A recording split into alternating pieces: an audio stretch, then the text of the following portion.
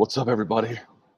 It is Wednesday, August 23rd, 2017, and this is the Promotional Malpractice Live Chat here in Las Vegas, Nevada.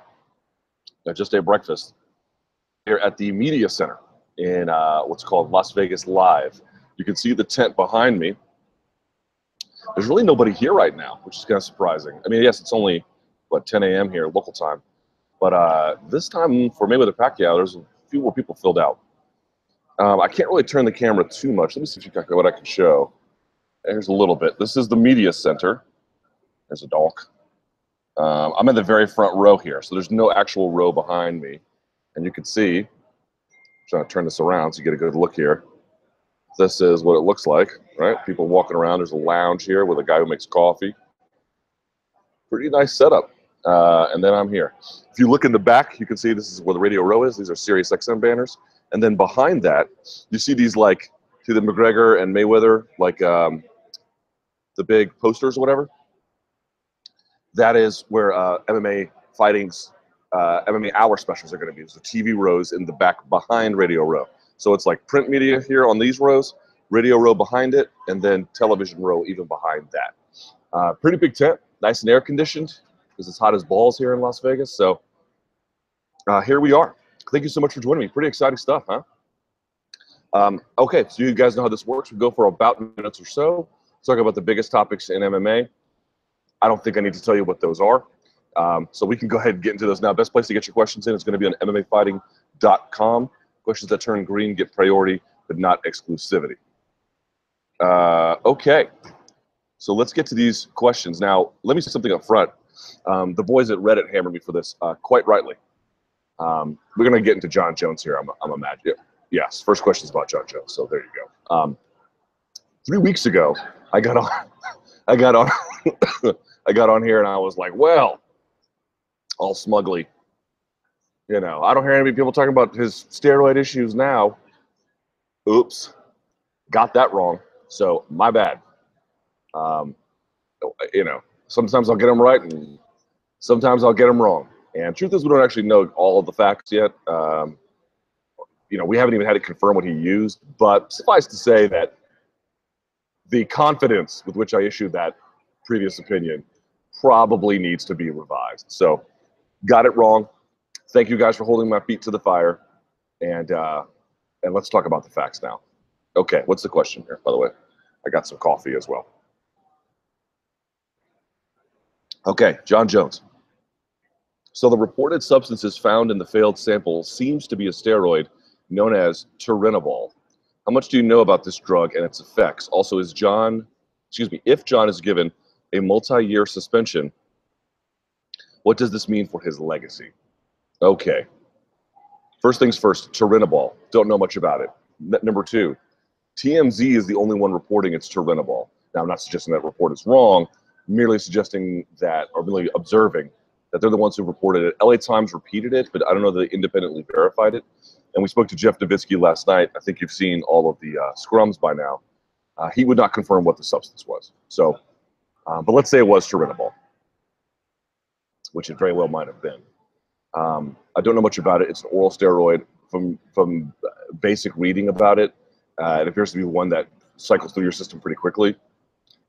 It's one of the, I think by WADA standards, it would be a non-specified substance, which would make it one of the harder things you could potentially pop for relative to things he's popped before, which was a specified substance, right? The things he popped before, in the most nefarious sense, are things that help to cover up performance-enhancing drug use, but they don't by themselves enhance performance, or at least not merely as a masking agent, but also as a way to shield from the more negative effects.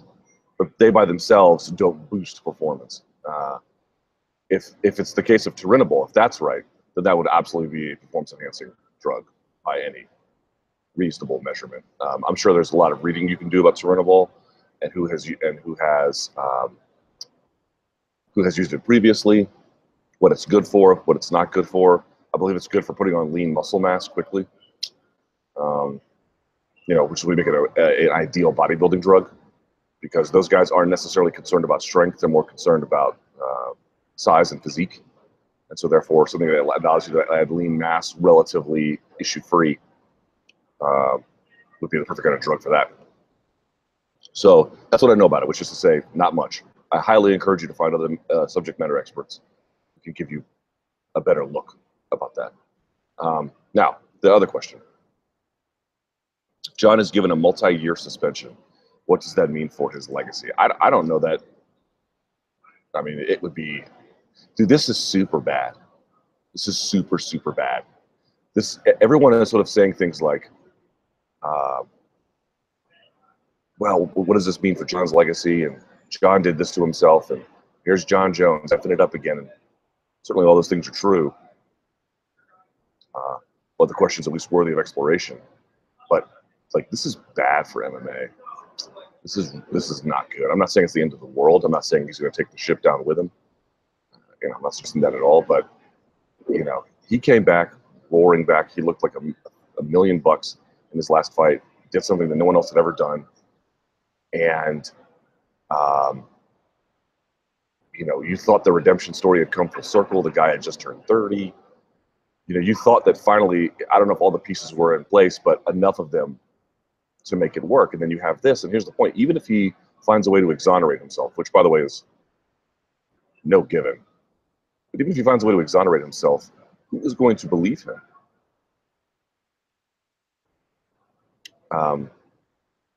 Even if he finds a way to get it to a 1-year suspension,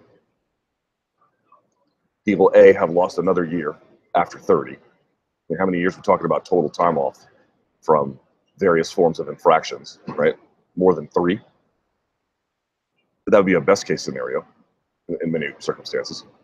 And now MMA has lost another headliner. You know, they've lost potentially their best fighter.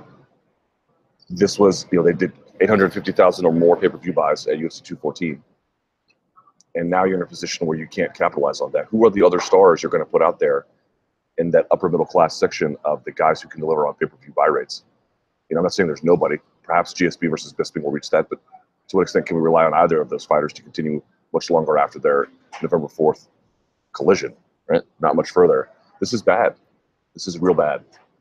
I'm not, again, I don't think he's going to take the ship down with him, and I don't want to be as drastic as saying MMA needs Jon Jones, but boy, they could have used his help, especially this year.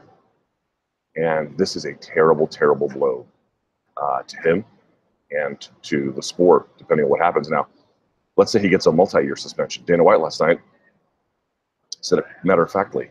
You know, if he gets a 2 or 3 year suspension, that's probably the end of his career. I don't think that's crazy. 2 years, I don't know. 3, maybe. If he gets a 4 year,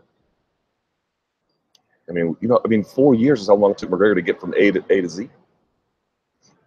It's just a lifetime. It's a lifetime, man. What will his legacy be in some case like that? Well, look, if he gets a minor suspension, let's say 6 months,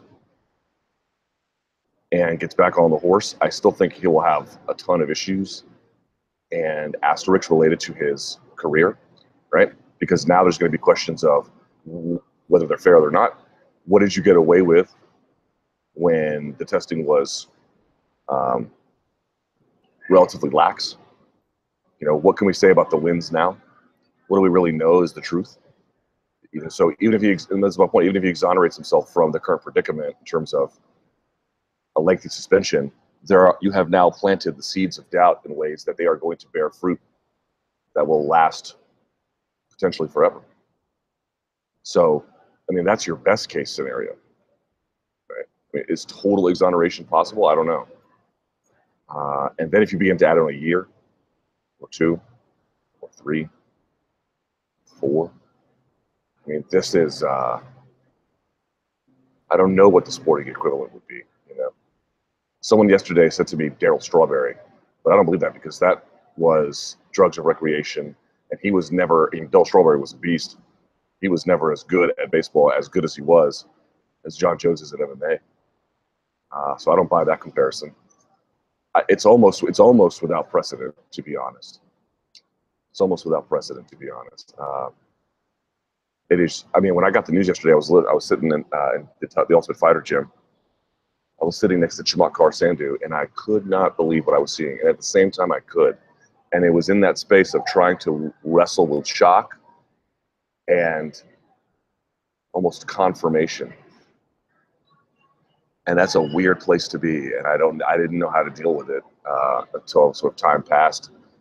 And now you just sort of begin to say, think of all the self-inflicted damage that he has brought upon himself.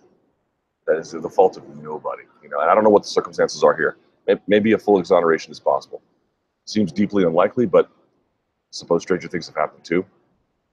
Nevertheless, man, it just feels like to me, no matter what, whether there's a lengthy suspension or whether there is not, there is now going to be extraordinary amounts of doubt about the validity of that record, which is really, about as close to pristine as you're going to get in MMA. And that is not an insignificant amount of damage. So we'll see what kind of suspension he gets. But to wrap up on the question, I don't want to minimize the nature of the lengthy suspension. It might be significant, and that can do real damage to his career. But we should be prepared for a scenario where even if he doesn't get a lengthy suspension, there is irreparable harm that has happened. And I think that's sort of the position that we're in.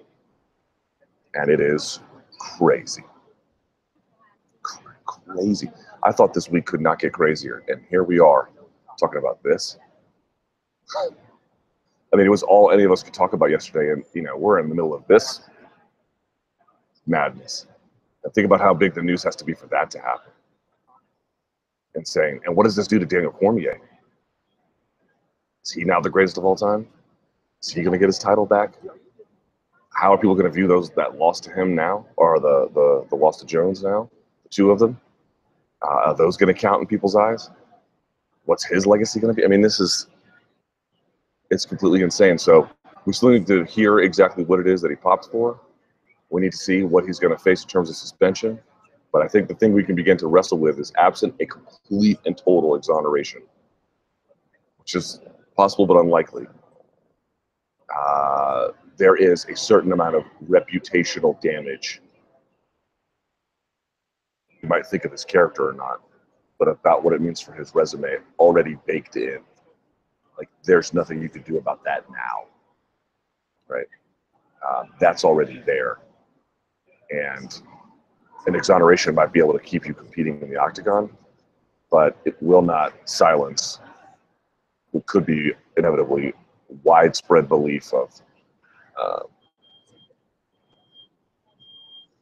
disreputable behavior in terms of performance standards and drug use. Someone says, and not me, in response to this, career over. Hiding under the cage, popping for estrogen blockers, having suspect TE ratios, testosterone to epi-testosterone ratios, coke, alcohol, and weed binges, flagrant disregard for road laws. The writing was always on the wall. Before he failed both tests and after the suspect TE readings, stories of him hiding under the cage, I had already believed he was this last test just confirmed what I already had accepted. Jones never fights again, this person says. What a waste. Yeah, I don't know what to say to that. Can I say that's wrong?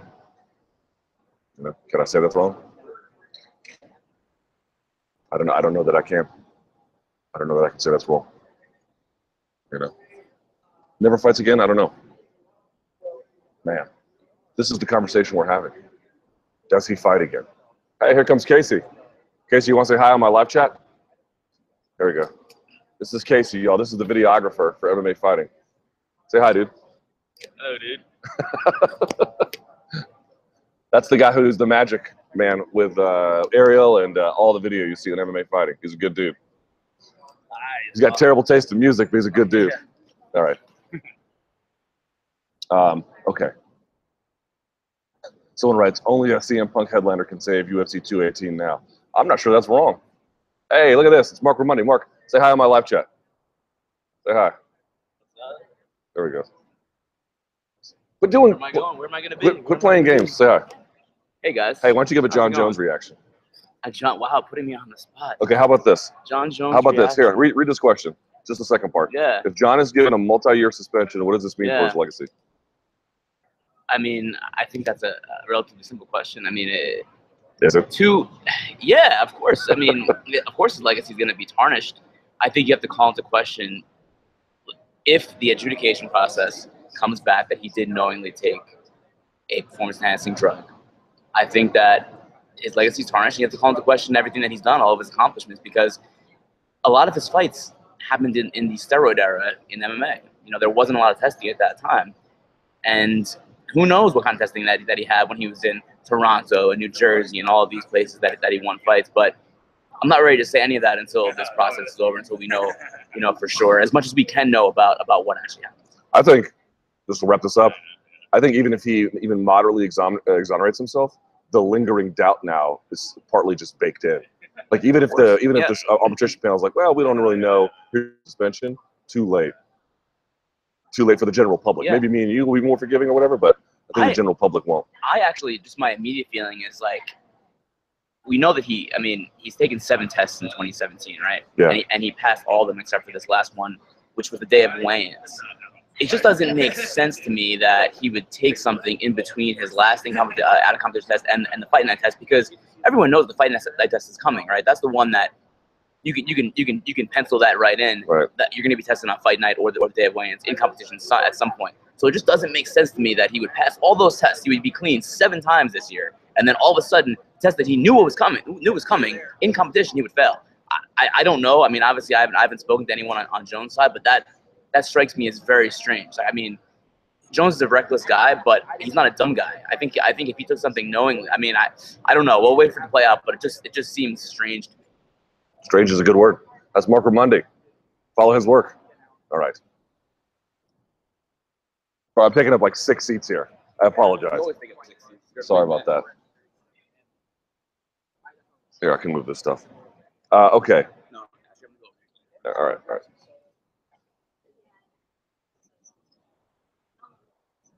Someone says, Luke, the video. Oh, yeah, the scrum. Yeah. Someone says, as far as I've heard, the Turinabol thing has only been reported by TMZ, who we all know is far from an official source. So I'm going to hold out on this one until the official details come out. It just doesn't make sense that he would fail for a steroid. Cocaine, weed, or another estrogen blocker I could see, but steroids just doesn't make sense to me. Really hope this is just a USADA F-up. I don't think so. I mean, it could be some other kind of F-up, but I don't know if it's a USADA one. To me, it looks like a good anabol to use for MMA fighters if it wasn't for USADA. In the 1990s, Turinabol was one of the key anabolic steroids utilized by East Germany in their infamous state-sponsored doping program. Taking it so close to a fight doesn't make any sense, not to me anyway. Unlikely, but possible. Circumstance opens up the possibility for this to be a setup. Thoughts on that? I saw that one of his teammates thinks it's a setup. Maybe. Again, let's just see what the evidence says. Mighty Mouse pound for pound #1 and GOAT. GSP has Vaseline HGH. There's no evidence of the latter, but certainly the Vaseline gate thing. Silva Jones PEDs. Who's the longest, most dominant champ who was actually tested and never caught cheated? Someone says Fedor. Be Fedor. DC is another one. Yeah. I mean, I'm not going to. GSP only had the somewhat lax cornering in terms of the application of Vaseline, so I don't know if that's really the issue. Who was the longest, most dominant champ who was actually tested and never caught?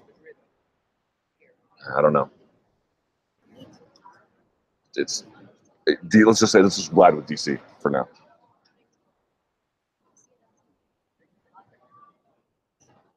See, as an expansion question, if this failed sample is confirmed by the second test, does it make you view Jones's failed test at 200 differently? Just to say, do you still think it was the famous dick pills, or do you now think there might have been more to it then? Also, do you think that now there was something to both Gus's and DC's comments on Jones being on something, or does it still feel slightly like sour grapes talking? It's just hard to know what's up and down at this point. You know, as Mark put it, why would you take something when you know that test is coming? Or maybe he took something before that and it merely showed up at that point. Hard to say exactly. Or again, maybe he was sabotaged. I don't. Without more information about what it was and how much of it there was and whether there was other circumstances, it's a little hard to draw super firm conclusions. And I take USADA's findings about what happened with Jon at UFC 200 for what they are, that he was negligent, but it's not. USADA's basic conclusion was that whatever Jon did was incredibly negligent, and this explanation he gives is not great but plausible, and that they don't really know for certain if there's a lot of evidence to point to some kind of nefarious use of PEDs. So just maybe that's true, but they don't have evidence for it. It's not what you believe, it's what you can prove. And what they could prove, based on his defense and a series of other facts, was that there is a argument he made that would allow you to believe that there was some plausible deniability there. But that even if that's the case, an extraordinary amount of negligence on top of that. We don't have a lot of information about this. Again, TMZ reported it was Turinabol. No one else has. And Jeff Nowitzki wouldn't comment. So we got to see what else, if that's true. We got to see what else they say. We got to see what evidence he provides. Let's go from there. But this is my point. Whether or not he will be able to convince USADA of some kind of mitigating circumstance or achieve full exoneration is the perception about what happened at 200 or comments by by Gustafson or DC. Those are now more greatly magnified. Do I blame an opponent for wondering about that now? I certainly do not. Is it sour grapes? I don't know. It's a lot of competition. I mean, these guys are all literally fighting each other. I don't know that I am too hard on a fighter who lost to a guy who now has a bit of this kind of a reputation. So, and these questions swirling around him. So I don't know if I would call it sour grapes. I would just say, partly I would say natural speculation, It's just the crazy shit on earth. It's just the craziest thing on earth.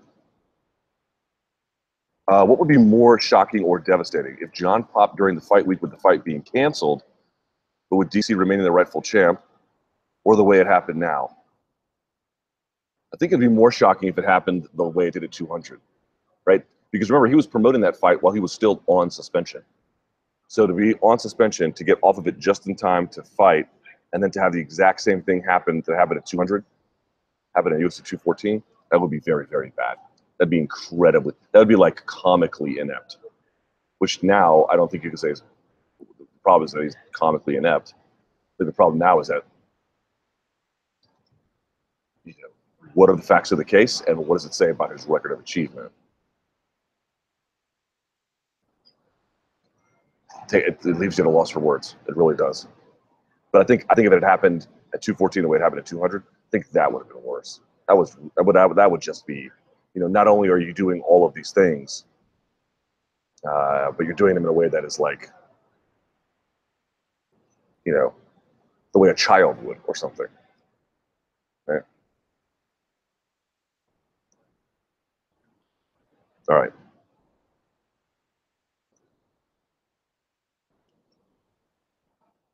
A good question. I should have asked this yesterday. I didn't think of it. She was, what's going on with Ronda Rousey and USADA? She was tested 9 times in 2016, has yet to be tested in 2017. What gives?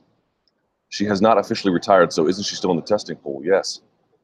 I fully understand that she has no fights booked and is likely not going to fight again, but I'm genuinely curious as to the process, as to how the process works, that she isn't being tested at all while USADA has no problems continuing to go after someone like Nick Diaz. That's a great question.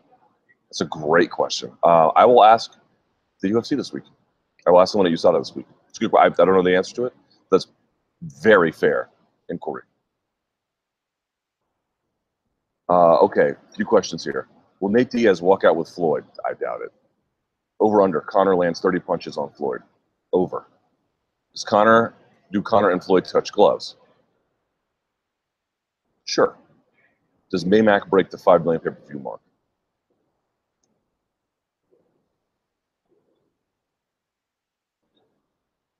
No. No. But I'm not confident in saying no. Okay.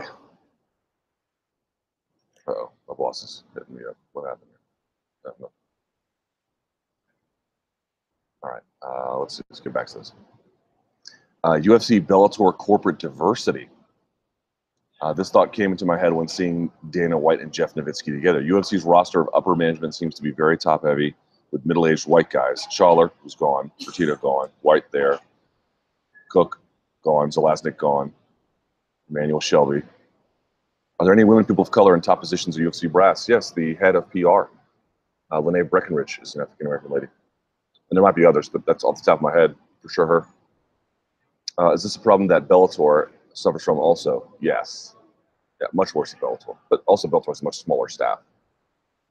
Furthermore, does it say anything about the organizations themselves and the problems they've had targeting African-American Hispanic demographics compared to boxing? I don't think that's the same issue. Whatever their issues are probably ones that affect corporate America generally. I'd say the UFC is actually a lot better about it than they have been previously. They're pretty good about it now. But I don't think it's the same issue in terms of attracting the fan base.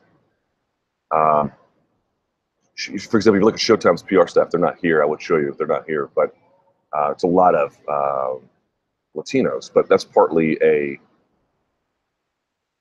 job-related issue. You need people that can speak Spanish, given how much of your various stakeholders that you get involved with speak Spanish.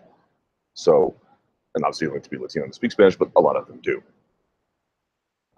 But I don't know that they would have necessarily the same kind of outreach where, if it wasn't for those kinds of needs. So I actually give the UFC a little more credit in that regard. All right. Brian Sand retires from commentating. Luke, I'm surprised to hear many people saying Stan was subpar commentator at best. Who the F said that? I thought he raised the standards for good color commentating, and it's one of the best out there.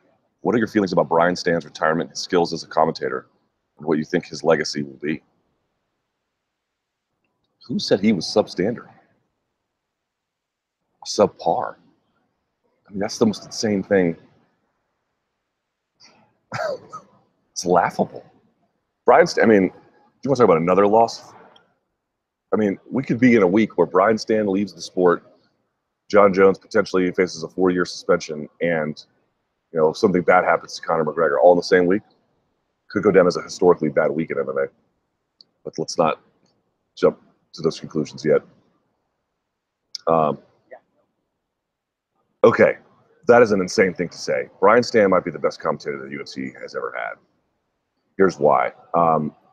Luke and I think, first of all, I think very highly of his ability. I think he has an ability to touch the casual fan in a way that no one else does.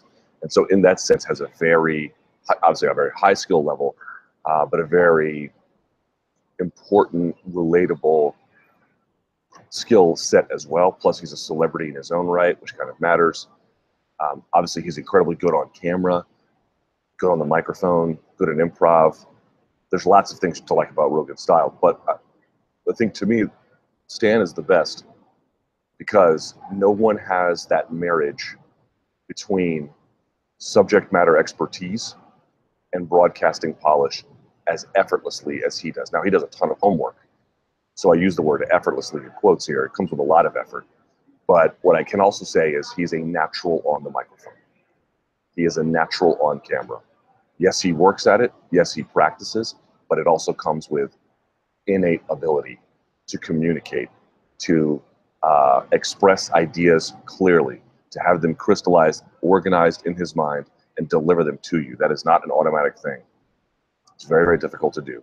When you add on top of that his expertise about the subject matter, about striking, about wrestling, about jiu-jitsu, at least as relates to MMA and strategy and how things worked and why why it was successful, why it wasn't, and that combination together with that look, the greatest living American, as John Anik called him, and this reputational halo that he put over MMA and the sport generally, that is going to be a very hard guy to replace because you can find people with great broadcasting skills.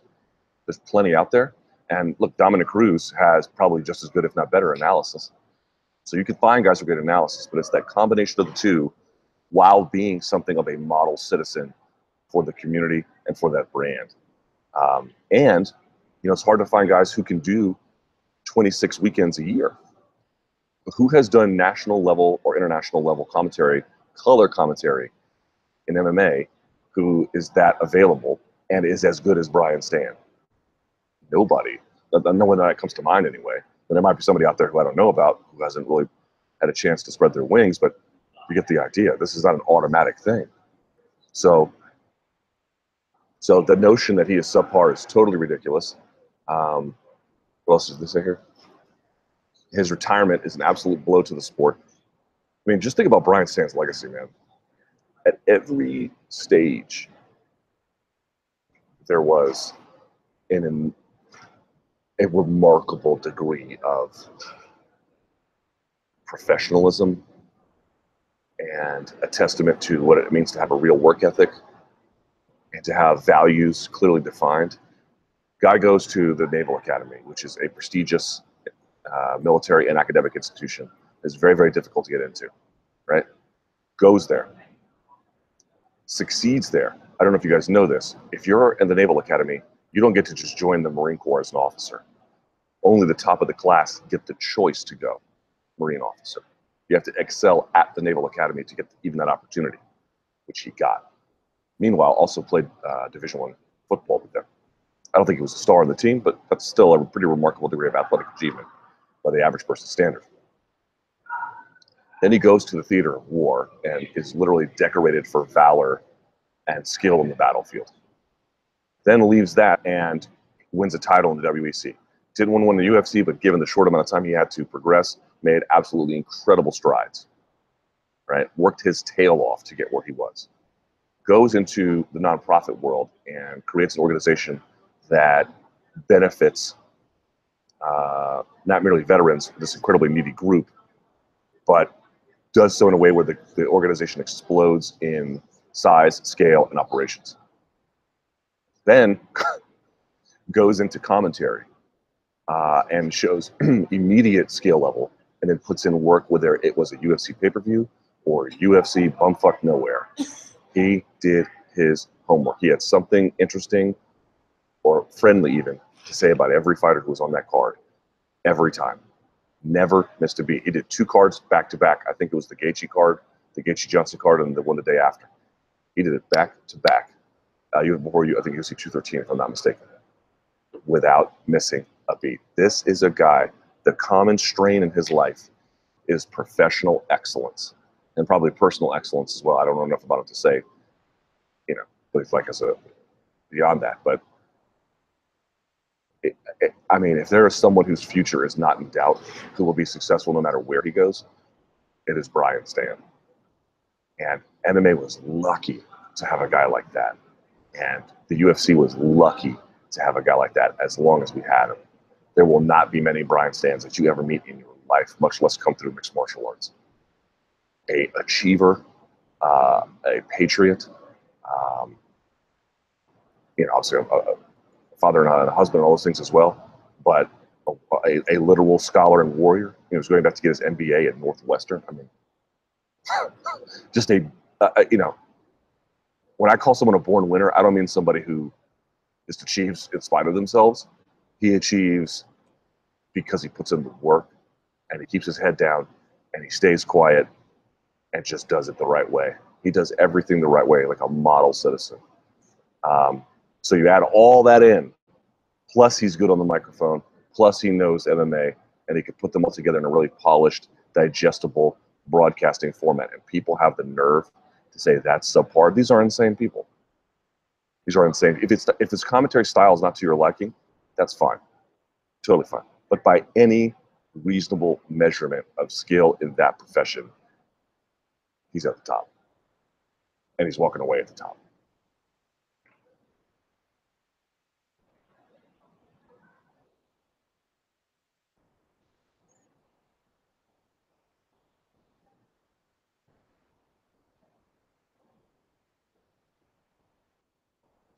Fines for PE has suggested a system wherein the opponent receives a percentage of a PED user's purse. Do you think such a system is warranted and or realistic?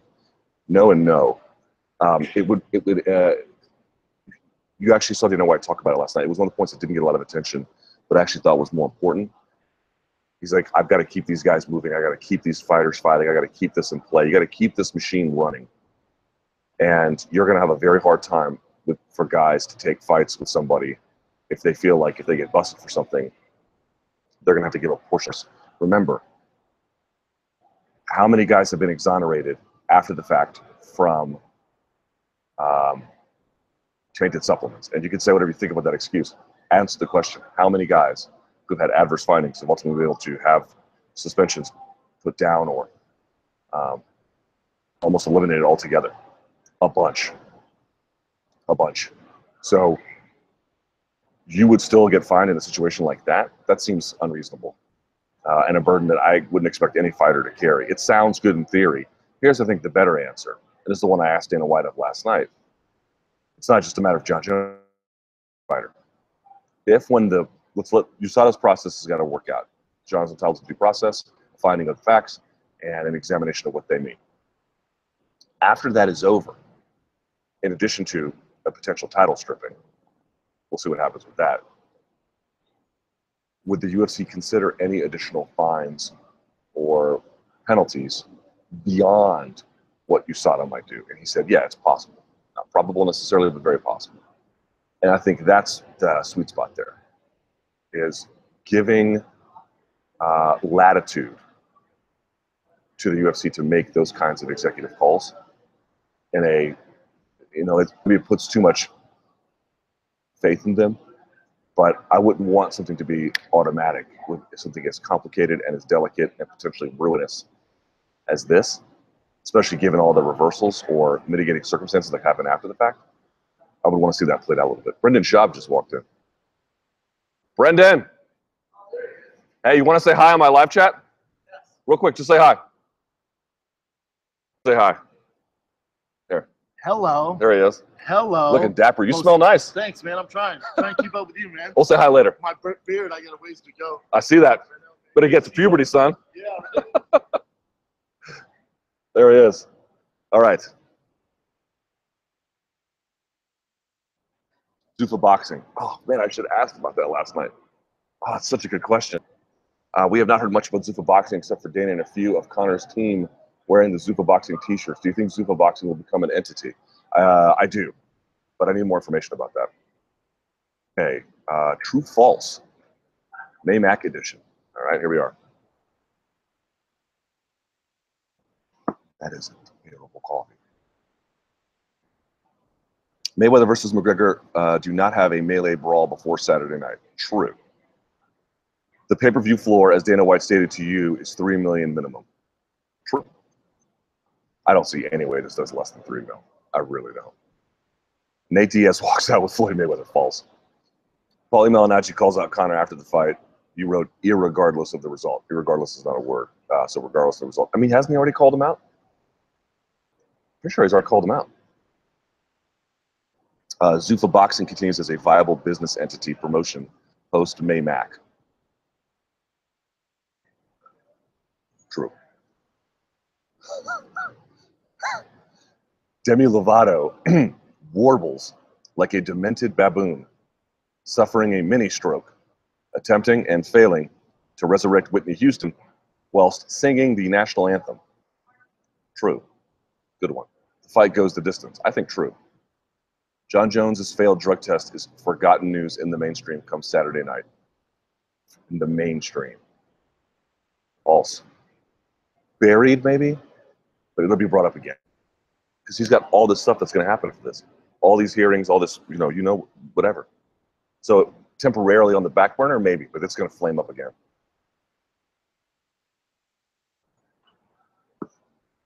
There is already a rematch clause in place should Floyd lose. I don't know. I'm going to guess probably true, but I don't know. Conor McGregor's next UFC fight is not for a title. False.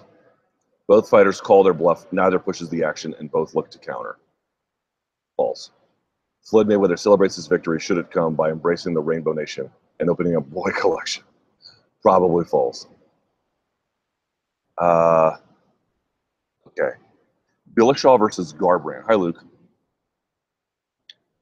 Talking to TJ, what are your expectations for this matchup? I haven't even thought about it.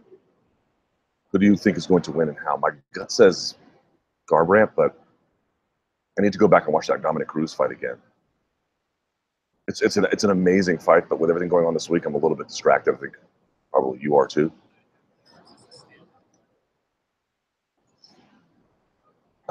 Okay, good question. What's your take on steroids in MMA? Do you think they help? Yes. Do fighters instantly become able to beat DC even though they struggle with OSP without steroids? So this is my issue with these steroids. As you guys know, I'm not nearly as or any kind of performance-enhancing drugs as maybe some other guys are. But here's the problem: we just don't know a lot. Now we know scientifically what turinabol or some other kind of drug may do, but we don't have really any studies about. Like if you look in other sports like cycling or swimming or track and field, there's a lot more measurement about what testing has done, what certain drugs do, about to what extent push performance limits that are relevant to the application of the sport they're in. Brad, do you guys remember that study came out in Lancet that said EPO is not that big a deal? Now there were some questions about it as to how the study was conducted and what it meant for VO2 maximization and things like that, but it was real specific about what can it be measured and what does that mean for application in the sport itself. We don't have any of that. We have this anecdotal stuff of, well, it could, depending on what you take, it could be lean muscle mass that helps you heal from injuries. We don't really know. We just say, well, it just does those things. What does that mean? We don't have a clear scientific sense of the actual benefit that's conferred upon them. Moreover, all the guys who got caught, a lot of them didn't. I mean, I don't think they're called performance-enhancing drugs by accident. I think they work, but how do they work? To what extent? What's the full breadth of experience there?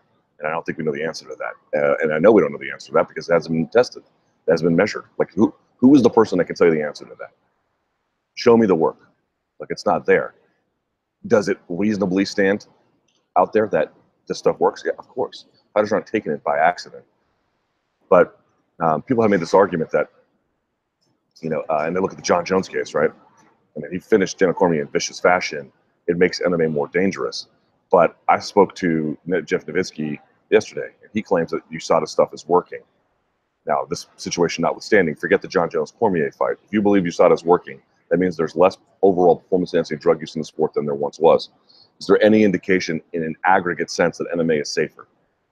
Are there less injuries? Are there less knockouts? Is there less brain trauma? There might be. I'm not saying there's not. But A, it doesn't look like there is. And B, if there is, no one's measured it. So we're kind of flying blind here. I think everyone wants to say steroids turn you into a monster who could run through the streets shirtless like Hulk from the Avengers and just mow down anyone in their way. I don't think that's true. I don't think it makes MMA necessarily any more dangerous, at least not. I mean, if you had rampant use, maybe. That's a little bit of a bottle on it. Some kind of testing effort, so some guys will still use. My sense is that it doesn't make MMA more dangerous, but what it does do is it flips the odds for you and me. If you and I are relatively equal in scale and you're not on anything and I am, now becomes you're going to suffer more damage, I'm not. But I don't know that it overall raises the level of damage that UFC fighters take in a calendar year. If there is, I would like to see the evidence because everyone's telling me USADA is working, and I don't see any evidence that MMA is getting any better in terms of less damage, physical damage. In fact, you can see the training methods and skill improvement might be the culprit there, but that innovation is not going to go away. So the other factor you have there is I've often said I don't think MMA is really a sport. We treat it like a sport. But for all the arguments about why enforcement for PEDs doesn't work in other sports, and then there's these claims of, well, even if they don't work in other sports, you have to try them in MMA because of the potential inherent dangers. So you still have to try anyway. I don't buy that either. I think here's the issue for me, and so where I come down on this, I actually feel like the fitness world has it right. If you want to bodybuild, there's natural bodybuilding, and then there's bodybuilding. If you want to powerlift, there's natural powerlifting, and then there's the Reebok record breakers. Weightlifting a little bit different because it's Olympic sanctioned, right? So they're just never going to deal with it, but they have segregated out. And a steroid league sounds kind of ridiculous, but the fitness world has already come to terms with it, and you could say, well, even if you have a natural bodybuilding league or competitions, and then you have, the Arnold Classic or whatever, Mr. Olympia, I think Mr. Olympia has a natural category within itself. Can people still cheat in the natural one? Yeah, of course. I mean, people are going to cheat. It does not matter what you do. There's going to be some measure of cheating. But to me, the issue would be you'd be weeding out a lot of people who just want to take that stuff anyway. It's a lot less of a problem of enforcement in natural bodybuilding if there's an alternative for people who don't even want to be bothered with it. And so, to me, I don't want to say Strikeforce Strikeforce. Bellator's necessarily the steroid league because they do have some measure of testing. They do a lot of shows in California. Andy Foster's out there trying to do something about it. But you're seeing fighters a little bit older, probably maybe do want to get back on TRT or something like that. Or maybe fighters who just want to deal with commission regulation. And some who want to go to UFC because they believe in anti-doping. I think you want to give any athlete the choice. Here's an organization you can compete in where there are some limits on use, and here's an organization where there are a ton of limits on use. And then offer an alternative. And you can say, well, that's not viable, but I don't think long-term trying to enforce anti-doping through one organization is going to work. It doesn't matter if it's NFL, it doesn't matter if it's the Olympics. I mean, did you guys see the Icarus documentary? Testing sometimes works. Testing works in MMA because guys are just bad at cheating. But testing at that level doesn't work because people just sort of circumvent the entire process generally. So whether it's the Olympics, whether it's UFC, whether it's NFL or Major League Baseball or whatever, I think athletes should have choices. I think that would go a long way to solving the problem. And the last thing I would say is we need to have some kind of conversation medicinally about updating the science. If you are in a sport, I mean, I'm watching Odell Beckham highlights. Look. Can you see Odell Beckham highlights over there on the TV? If you're in a sport like that, or MMA, where there is a 100% injury rate, there should be a conversation about to what extent there is a medicinal case to help some of these guys out. Not with, again, any substance they want to take, but we have this sort of absolutist, totally zealot policy of you should be able to take nothing. And I don't think that's either realistic or humane. And I think it probably drives people to cheat who otherwise don't want to take stuff to get lean muscle mass or whatever. They just want to be able to not be injured all the time. And I don't know what those parameters are. I'm merely suggesting that the taboo of that conversation should go away. If I was part of the NFLPA, I would look into what extent the use of HGH would be allowed. I mean, the injury rates in that sport these guys are getting into car crashes every Sunday. And they're expected to, their policies aren't as harsh as the UFC's, but, they're expected, in theory, to be on yogurt and and tilapia. It just doesn't seem very realistic. So that's essentially my worldview, is we should be giving athletes a choice. But at the same time, as I said before, if you're an athlete who doesn't want to use, it's unethical to force them to use to compete. That's why you should have a choice, right? And if someone is electing not to use, and if someone else is electing not to use, and you use, that's cheating. Now, the question is, what can you do about that? I fundamentally believe, again, the fitness world basically gets it right. There should be choices. If you don't want to use, you shouldn't be forced to. And if you do, you should be allowed to with other people who also agree with that. Because I don't think they're just trying,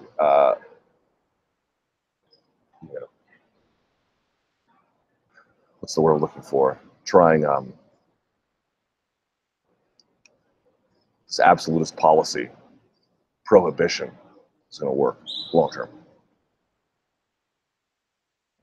At this point, are Dana and UFC secretly regretting that they brought in USADA? Again, here is my hunch, and I have some evidence to back this up. I don't think that they really care one way or the other. I'm not saying I don't know if they care about doping or whatever. I think what they're doing is trying to protect themselves in the event of catastrophic injury. In the event that something had happened to Daniel Cormier, God forbid, but in the event something had happened to him, and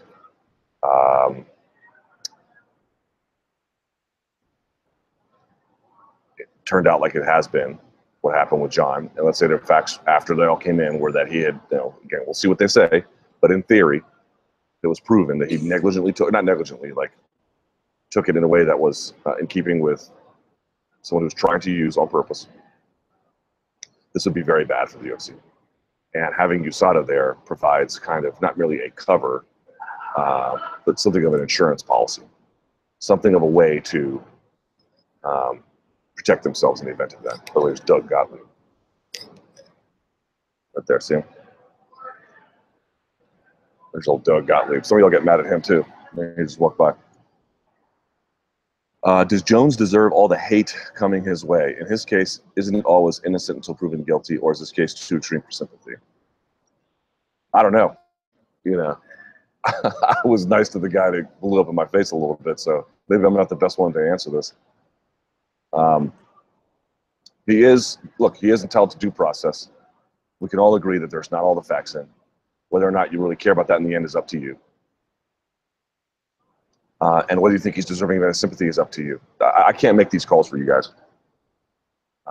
Sympathy, I don't know. Let's see what the facts come out in this particular situation. But when you add up the totality of his life to this point in 30 years, he's got into a lot of situations that a lot of other people have not. Now, he's had his own life in many ways, and I don't know that we would all navigate his life and make the choices that he would make if we lived the same kind of, took the same kind of course. My only point being is, on some things I do think he's entitled to sympathy, and on some things, when you just add the totality of mistakes, that sympathy only goes so far. It's just, I mean, how many times, whether it's personal misconduct or professional negligence, you just say to a guy like, you suck, you're bad at risk management. You're just bad at risk management.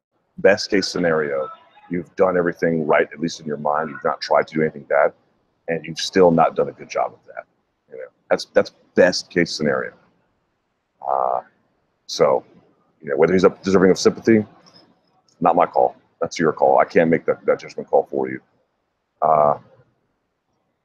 Innocent until proven guilty, that's technically true right now. You have to see what happens. But as I mentioned before, whatever happens with the legal framework in place, that's got nothing to do ultimately with how you, in the end, might feel about it, what you might say about it when it's all over. It's just so many bumps in the road for such a short period of time with such incredible achievement. What is this one?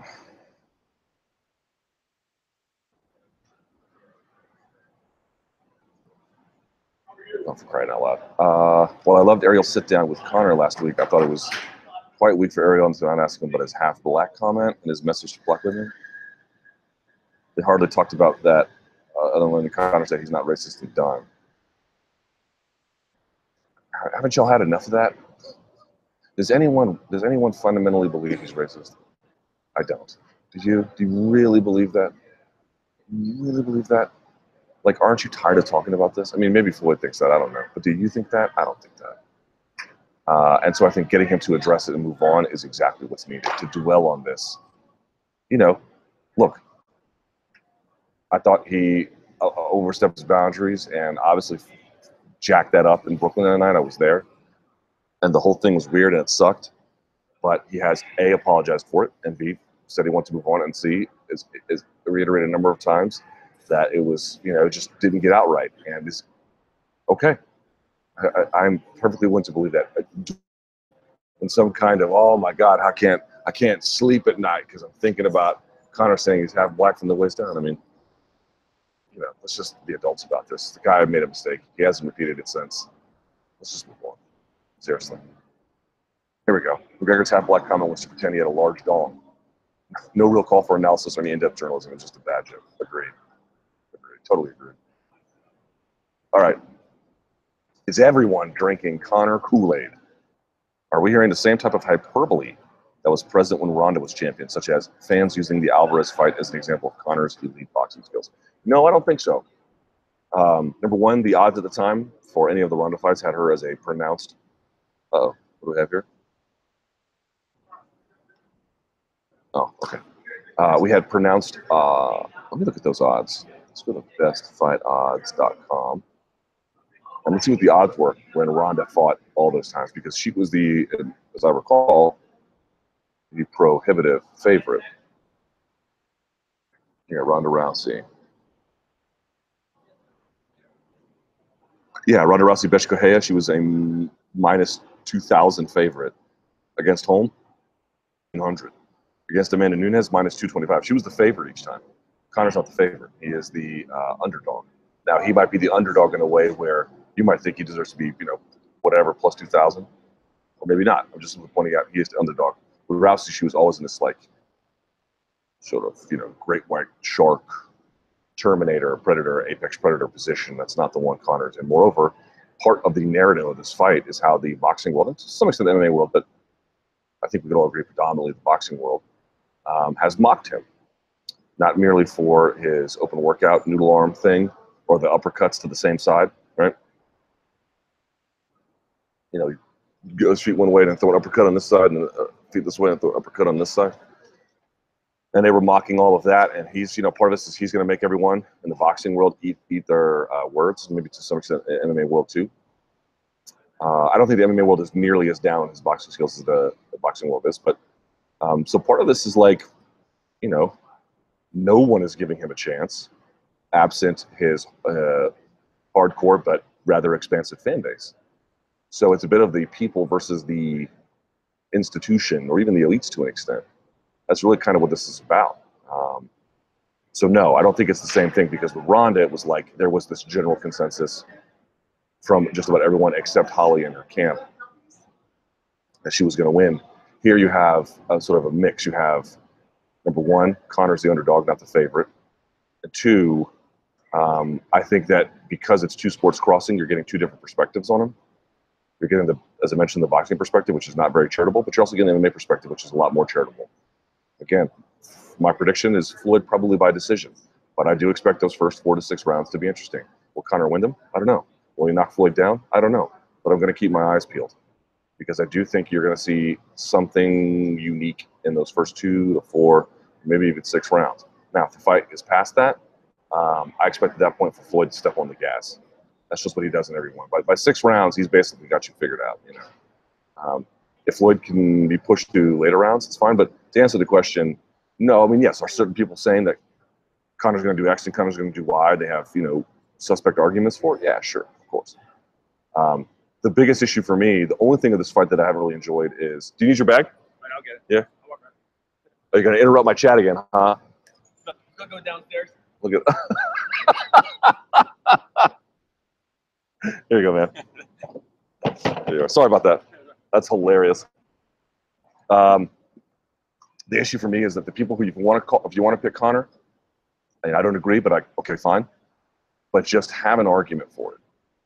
The only thing I object to, and I'm not saying it's prevalent in terms of people who have reasonable opinions about it, but I've seen it a lot, or not enough, which is, if Floyd's going to win, they'll give you a boxing argument for it, and not merely, hey, he's better at boxing. Like, they'll actually give you arguments about it. What about his jab to the body and his ability to fight off the ropes and blah, blah, blah, blah, blah. You saw my Monday morning analyst. There's a lot of good arguments for both guys in there. I hoped you thought. But you're seeing from Conor, you're seeing, oh, man, he's got that aura. He just sees these things. That's not a boxing argument. It's not. Let's, have an argument for it if you're picking him.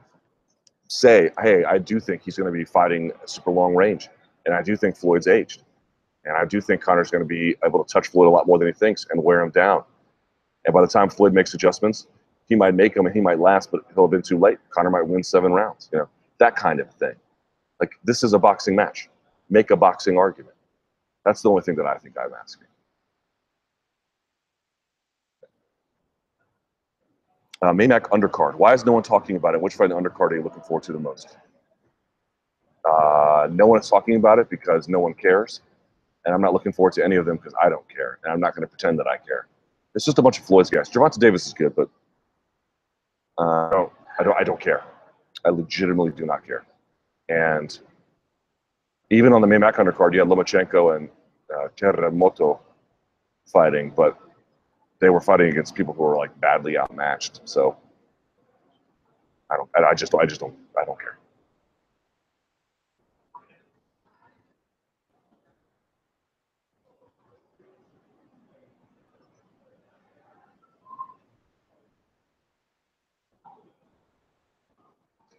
Jack Hermanson's ground and pound. I haven't done any in-depth studying of it, but I mentioned on my last Monday Morning Analyst how powerful he is. Like, he's got quick hips. he's got sort of slow body movement, but like quick limb movement, and he appears to be incredibly strong for his size. But I haven't done any in-depth studying of his ground and pound. But I'll look into it because he definitely made me a believer in his last fight. DC's legacy, Luke. Will this latest Jon Jones debacle finally get people to respect DC more and not call him a paper champion? Well, they shouldn't have been doing it before. I don't know what they're going to do. Again, let's see what the findings turn out to be. But one of the interesting parts about the Jon stuff in the last fight was that he finally had the crowd at his back. I was at that press. I was at the press conference. They were cheering for him. Big time. On fight night, they were cheering for him. There were smatterings of boos, but the big takeaway from that fight, in terms of the pre-fight stuff, was just how much he was adored, just how much he was loved, and in a way that I hadn't seen in a lot of other Jon fights, at least prior to all of his various indiscretions. Maybe at the Rampage fight or something like that, you could say that, or even less so the Evans fight. It was pretty mixed. But it felt like they had come home a little bit, that he had served out this punishment, that he had gone on this journey as an adult to a position where they could finally let themselves be fans of this guy. And I don't think they hated DC necessarily, but that was a sea change for them. It took them a long time to come to that position, given everything that had happened. And even if, again, he exonerates himself, are they emotionally going to be able to let themselves do that again? Maybe. Sports is an endlessly forgiving enterprise. It's entirely possible, but I kind of feel like that, again, there's some baked-in damage there that some kind of mitigating or exonerating circumstance won't altogether fix. Let's just see what happens with USADA and whether the title is stripped or not. It's just hard for a guy to get the respect he deserves when he got viciously KO'd in the last fight, and it's harder still when only 2 losses to the same guy. It's going to entirely depend on to what extent Jon suffers reputational damage in this ordeal. It really is going to depend on that. If it is enough reputational damage such that the bestowing of the title back to Daniel, if that happens, is seen as some kind of rightful return of the crown, right? And ultimately, you guys are going to be the ones that decide that, not us. Then I think opinions about his legacy and about his ability will finally shift. It's going to depend entirely what happens with Jon here. DC versus Ozdemir versus Gus. Which fight would you prefer to watch? And will this be for a vacant belt, and will it add to DC's title defense record? Hell, it's hard to go wrong with either of them. I'd be happy to see a Gus rematch, and Ozdemir, excuse me, is a bad motherfucker. So, sure. Either one of those would be great. No issue.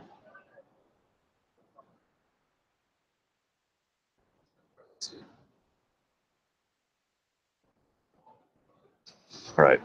You guys are just trying to get me in trouble here. Jones and pro grappling. Right now, it doesn't look good for Jones.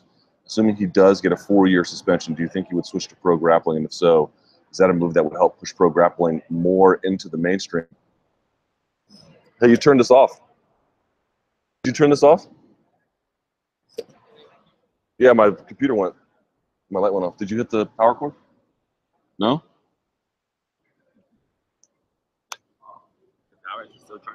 Is this one still? Yeah, this one's still good. Way to go, Casey. Would help push pro grappling more into the mainstream and make something guys can earn a living from. Keenan Cornelius has talked about this at length, and I even had on the show, Gary Tonin. And Gary Tonin has talked about it at length as well, where the top 1% of 1% can make money doing it. Maybe Jon is that guy, but I don't think he has Keenan Cornelius or Gary Tonin level skill in that particular department to do it, right? I mean, obviously he's very good on the ground. He'd be like, well, look at it to Vitor Belfort and everything like that, and it's fine, but that's not that's MMA jiu-jitsu. That's not jiu-jitsu, where positions are different, rules are different, body types are different. Obviously he would have, a wrestling advantage. He's got a limb advantage, but that's completely negated in the gi. So if you want to go that direction, and even if not, guys just pull guard. Like it's completely different. What's his response to Baron Bolos? What's his response to single leg X to, you know, a knee bar attack? You know, it's a very much more sophisticated, entirely different game. So if he got the right opponents and, you know, the right opportunities, I'm sure he could make some money, but it would be nothing compared to what he made in MMA. And I don't really know that would reasonably.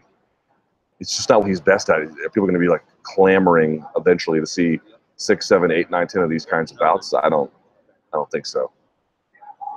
Does race play into the selling of Maymac? It's the selling of every fight.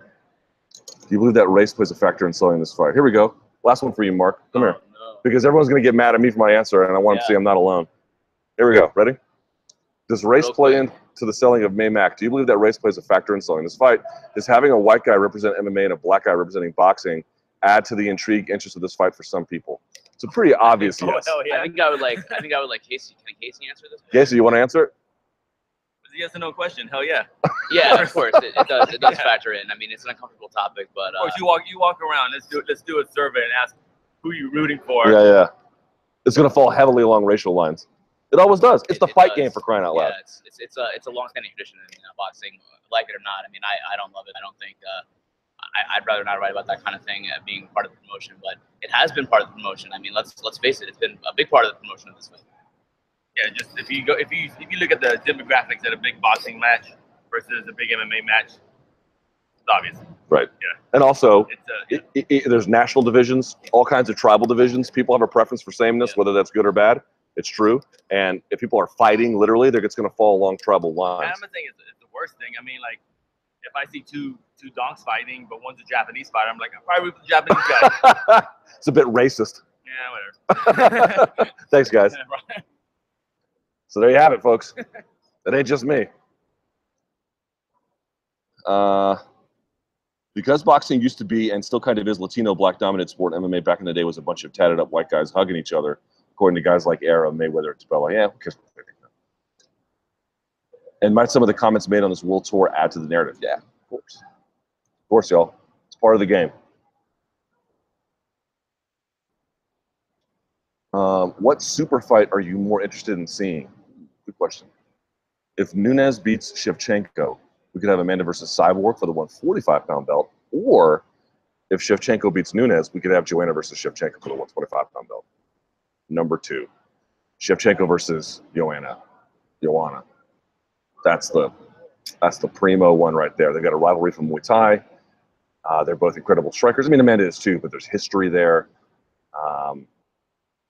It just feels like on paper a really interesting technical matchup, you know, different kinds of strikers. If you guys saw, by the way, the Monday Morning Analyst, I had Stephen Wright on from War Room MMA. A lot of people don't know about Stephen Wright, man. I'm telling you, that guy is an incredible analyst. Here we are. He's an incredible analyst. And he has talked a lot about like Shevchenko's background and Joanna's background and how their fights went in Muay Thai. He knows a lot about it. And when I spoke to him about it, he just like got me super excited about what those fights could look like and how technical they could be. Because look, Amanda versus Cyborg would be an amazing fight. These are high-level strikers, and I have utmost respect for them. But I don't think a lot, and you saw it a little bit with Joanna versus Kovalkiewicz, but I don't feel like there's been a lot of women's fights where there's been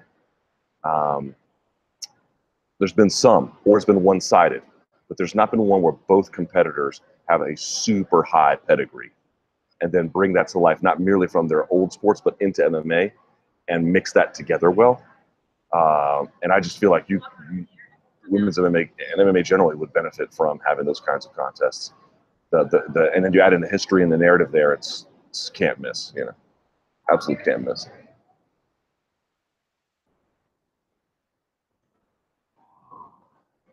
When does size triumph over skill? When the size is big enough for the skill not to matter. And it's sort of an obvious way to put it, but oh,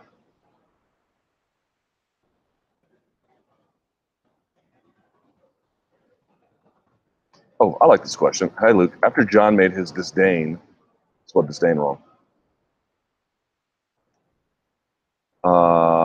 Jon has made his disdain for you known at the press conference. How much did you pay USADA to get your sweet revenge? LOL.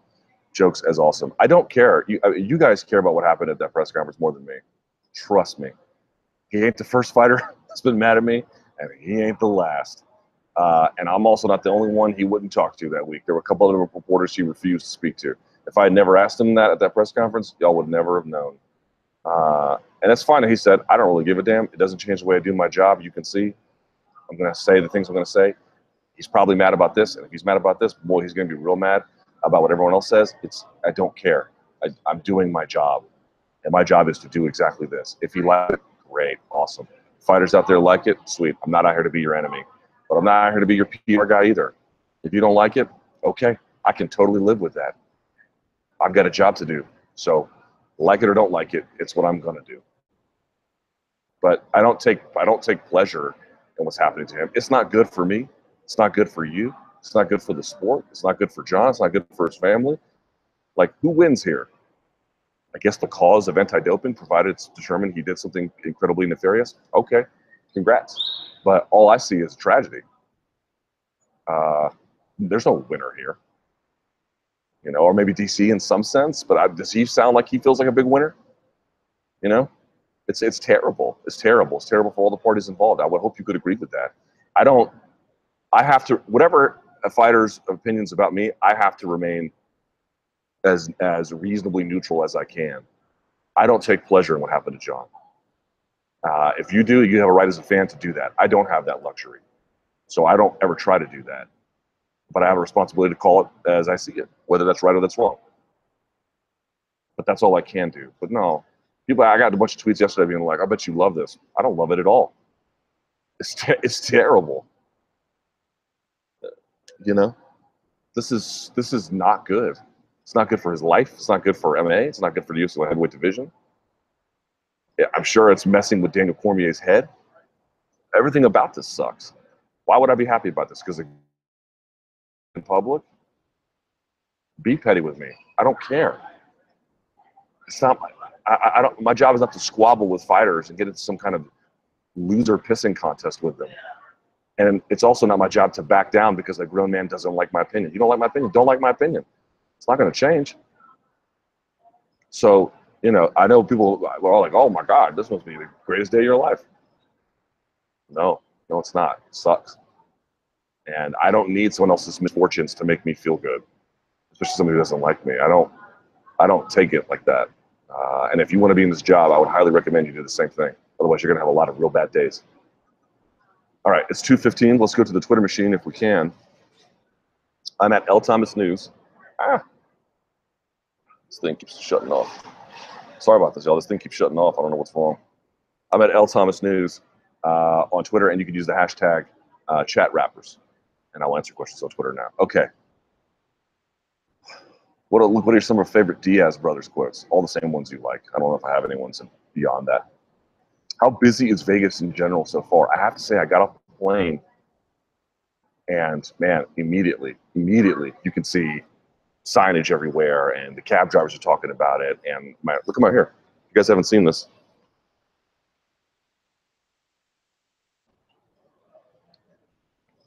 This is my room key. Yeah. I mean, it's everywhere. It's everywhere. And this tent is huge, and like everyone's asking about it. And I saw a bunch of fight fans check in at the hotel. I mean, it's everywhere. So there's definite, absolute buzz. It's a little quiet in here, surprisingly, but what are you gonna do? If Jones has a multi-year USADA suspension and cannot fight with the UFC, can he sign a contract with Bellator and fight there? No. With the potential loss of Jones, what is the biggest fight the UFC can make without Conor? Jesus, I guess they could still bring back Brock Lesnar in some kind of way.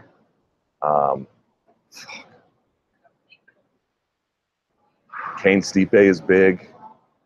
I don't know. I'd have to think about it. That's a great question because all of them were going to be with him, and now I don't know what it's going to be. What are your 3 favorite Star Wars films? The middle 3.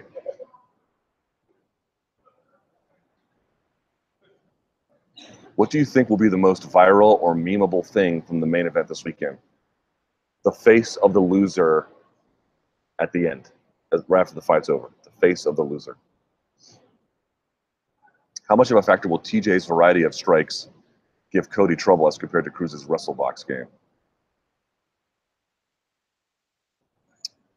Provided he can cut angles and get off the center line, it could be a lot. That's a big if. Aside from the Maymac main event, what other fights on the card are interesting? None of them. Watch Bellator 182 instead. Does DC have grounds to sue Jon Jones? I don't know. It's a question for Eric McGracken or MMA Analytics. I don't know the answer to that. Luke, did you use the reverse hyper machine when you were having back problems? What are your thoughts on this machine? It's a lifesaver. The reverse hyper, if you've never used it, so if you go to most gyms, you have to get on a machine, and it's sort of like it's set at an angle, and you put your feet in, and then your lower body rotates up and down, and you squeeze. It's for your lower back.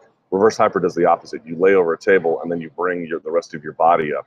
Louis Simmons from Westside Barbell invented it to heal his back, and I've had a lot of impingement issues in my back from improper form over the years. And the reverse hyper is a goddamn miracle. If your gym has one, your gym is awesome. Reverse hypers all the way. Describe your perfect sandwich, the one I'm about to eat. Do you cut Jon Jones after his suspension? No.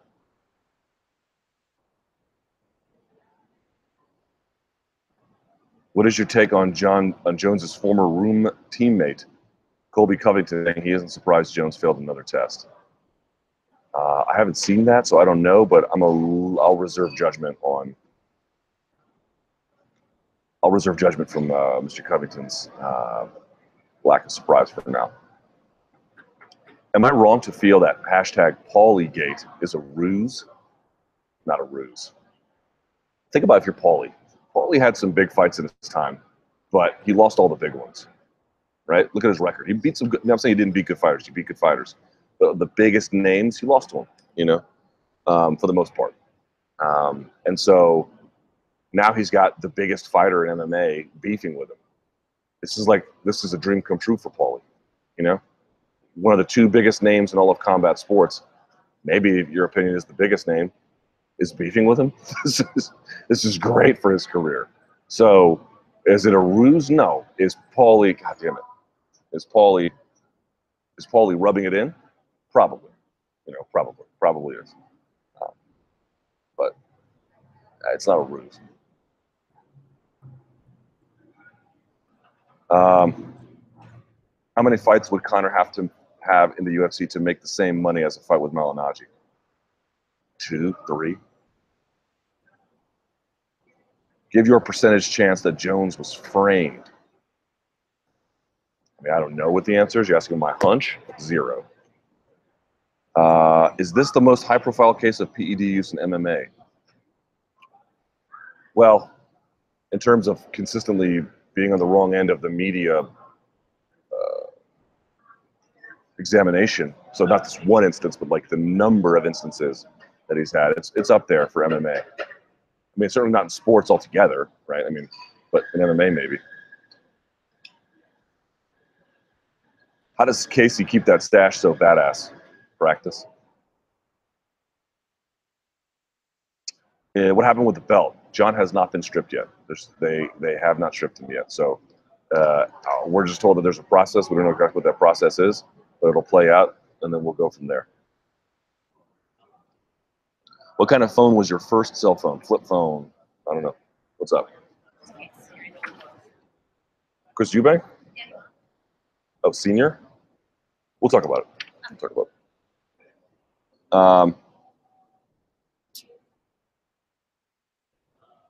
When will Jon's victory be declared a no contest, or has it already? That's up to Andy Foster, who I think is, because the fight took place in California, he's the head of the commission there. I think he's looking into it. So, but I don't know what the answer is just yet. Do you foresee any changes to McGregor's MMA game, having over a year off and primarily training boxing? I actually asked Alistair Overeem about this. His concern was interesting. He actually thinks that if McGregor wins, it's not that big of a surprise. he still favors Mayweather, but he's like, I wouldn't be that surprised to see. He only said, if you're going to go back to MMA, don't do what he did, which is he basically gave 2 years to kickboxing, and he said that made getting back into MMA a lot harder than it needed to be. He says if you're out about a year from MMA, it's probably no big deal. So if it's a year, if Alistair's right, no big deal. But something to keep in mind.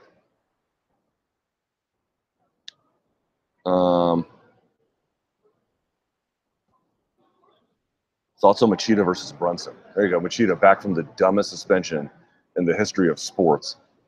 Will it last 5 rounds? No. Who wins?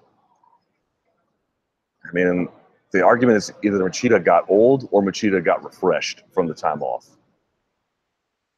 I'm going to say refreshed, but also old, but refreshed and more than old.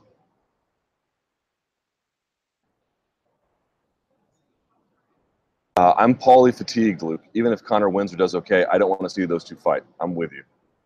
I'm with you. If Conor wins or loses, whatever, and he decides to eventually go back to, okay, if Conor loses but doesn't lose bad, why would you want to see him fight Paulie next? You know what I mean? You could say, well, look, it's a bigger fight. It is a bigger fight. Why do you care? You don't have to, you have to put, you and me, we have to pay Conor to fight again. Okay? I got to pay him $70, maybe more. If I'm going to pay that money, I want to pay him to fight in a way that is a fight that I want to enjoy, not the one that he wants to enjoy. I understand he is going to make choices for himself, but I don't need to. I mean, with my money, I would first see him fight a Tony Ferguson, Kevin Lee, even Habib Nurmagomedov, Justin Gaethje, or any of those sound good to me. Rather than Paulie Malignaggi, and I like Paulie, but no, thank you. Ceasefire.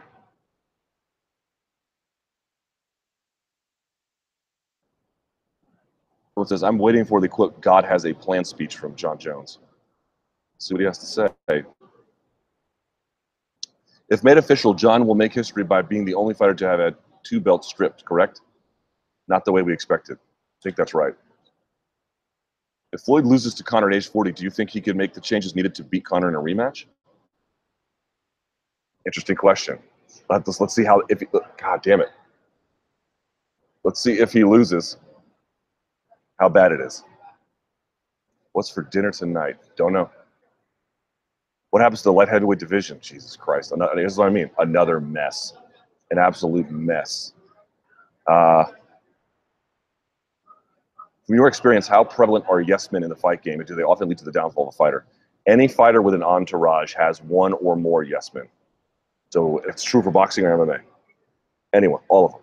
Now, sometimes that yes man can be cancerous, and sometimes that yes man can be supportive. You know, it actually is both, where that yes man is by his side and is boosting him up, and maybe they get a little cocky, a little get arrogant, but they don't have everyone else around them also providing that kind of support. I've seen that before. But if you see a fighter with an entourage, rest assured, 1 or more of them, it's a given. The question you have to ask yourself is that yes man poisonous in the way in which they promote this bigger fighter? That's the bigger play here. I would cringe knowing that today's chat was preceded by a commercial with people singing Sweet Caroline. Worst song ever written. Dana said Habib couldn't make the NYC card. Tony and Habib were pushing for that card. What happened? So what he told me last night was they wanted to get Tony and Habib on the New York City card, and that Habib said he couldn't because he was injured. Then they went in the direction of Tony versus Kevin Lee, and then according to Dana, and I've not spoken to Habib, so maybe he has a different story, but according to Dana, you can't make it, so let's do Tony versus Kevin Lee. And when they made that pivot, apparently Habib and his people came back and said, actually, we think we can make it. Can we do that fight now? And they said by that point they'd already moved on. That's Dana's side of the story. I will try to get Habib's or his manager's side, but that's their side. Oh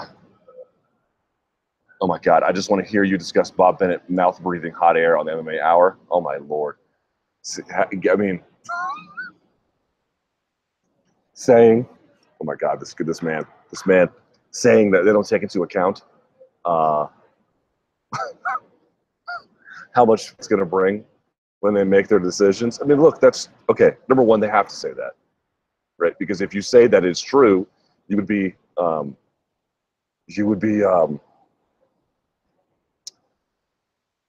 essentially undercutting the office which you hold.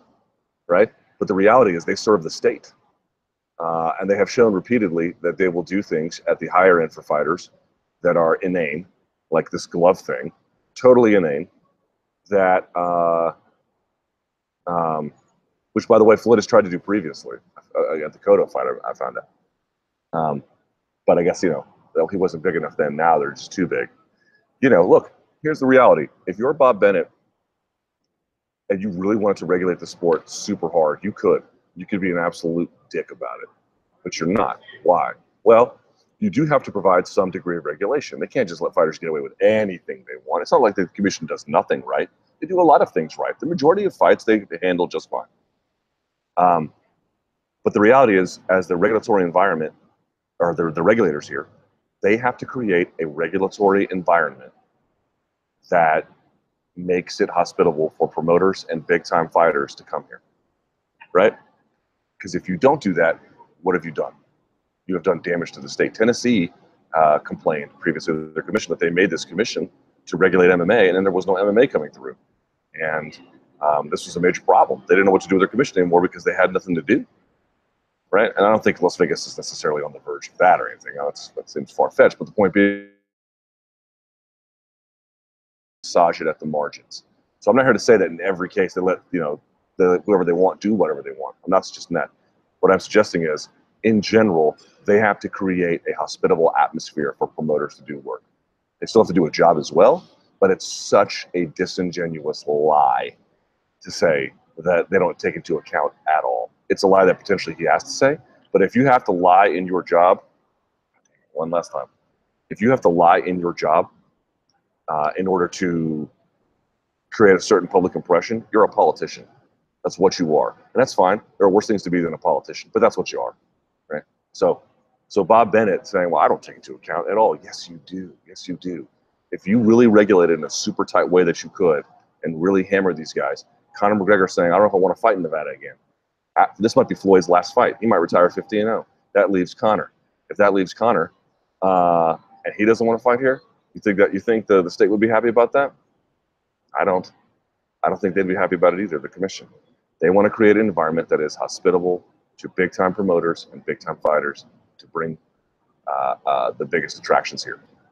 They can't abdicate the responsibilities completely, but they can't be, you know, dicks about it either to these guys. So at the margins, they let them do things they ordinarily wouldn't, and they'll sanction things they ordinarily wouldn't. And that's a fact. Okay, I have to get out of here. I've got some other work to do. Press conference today, I think, is at, what, 1:30? 1 o'clock local time, so 4 p.m. Be on the lookout for that. I'll be here most of the day trying to talk to people. Appreciate you guys tuning in. You can follow me on Twitter at LThomasNews. Here we go. Fight week is in full swing. And until next time, I would just say, stay frosty.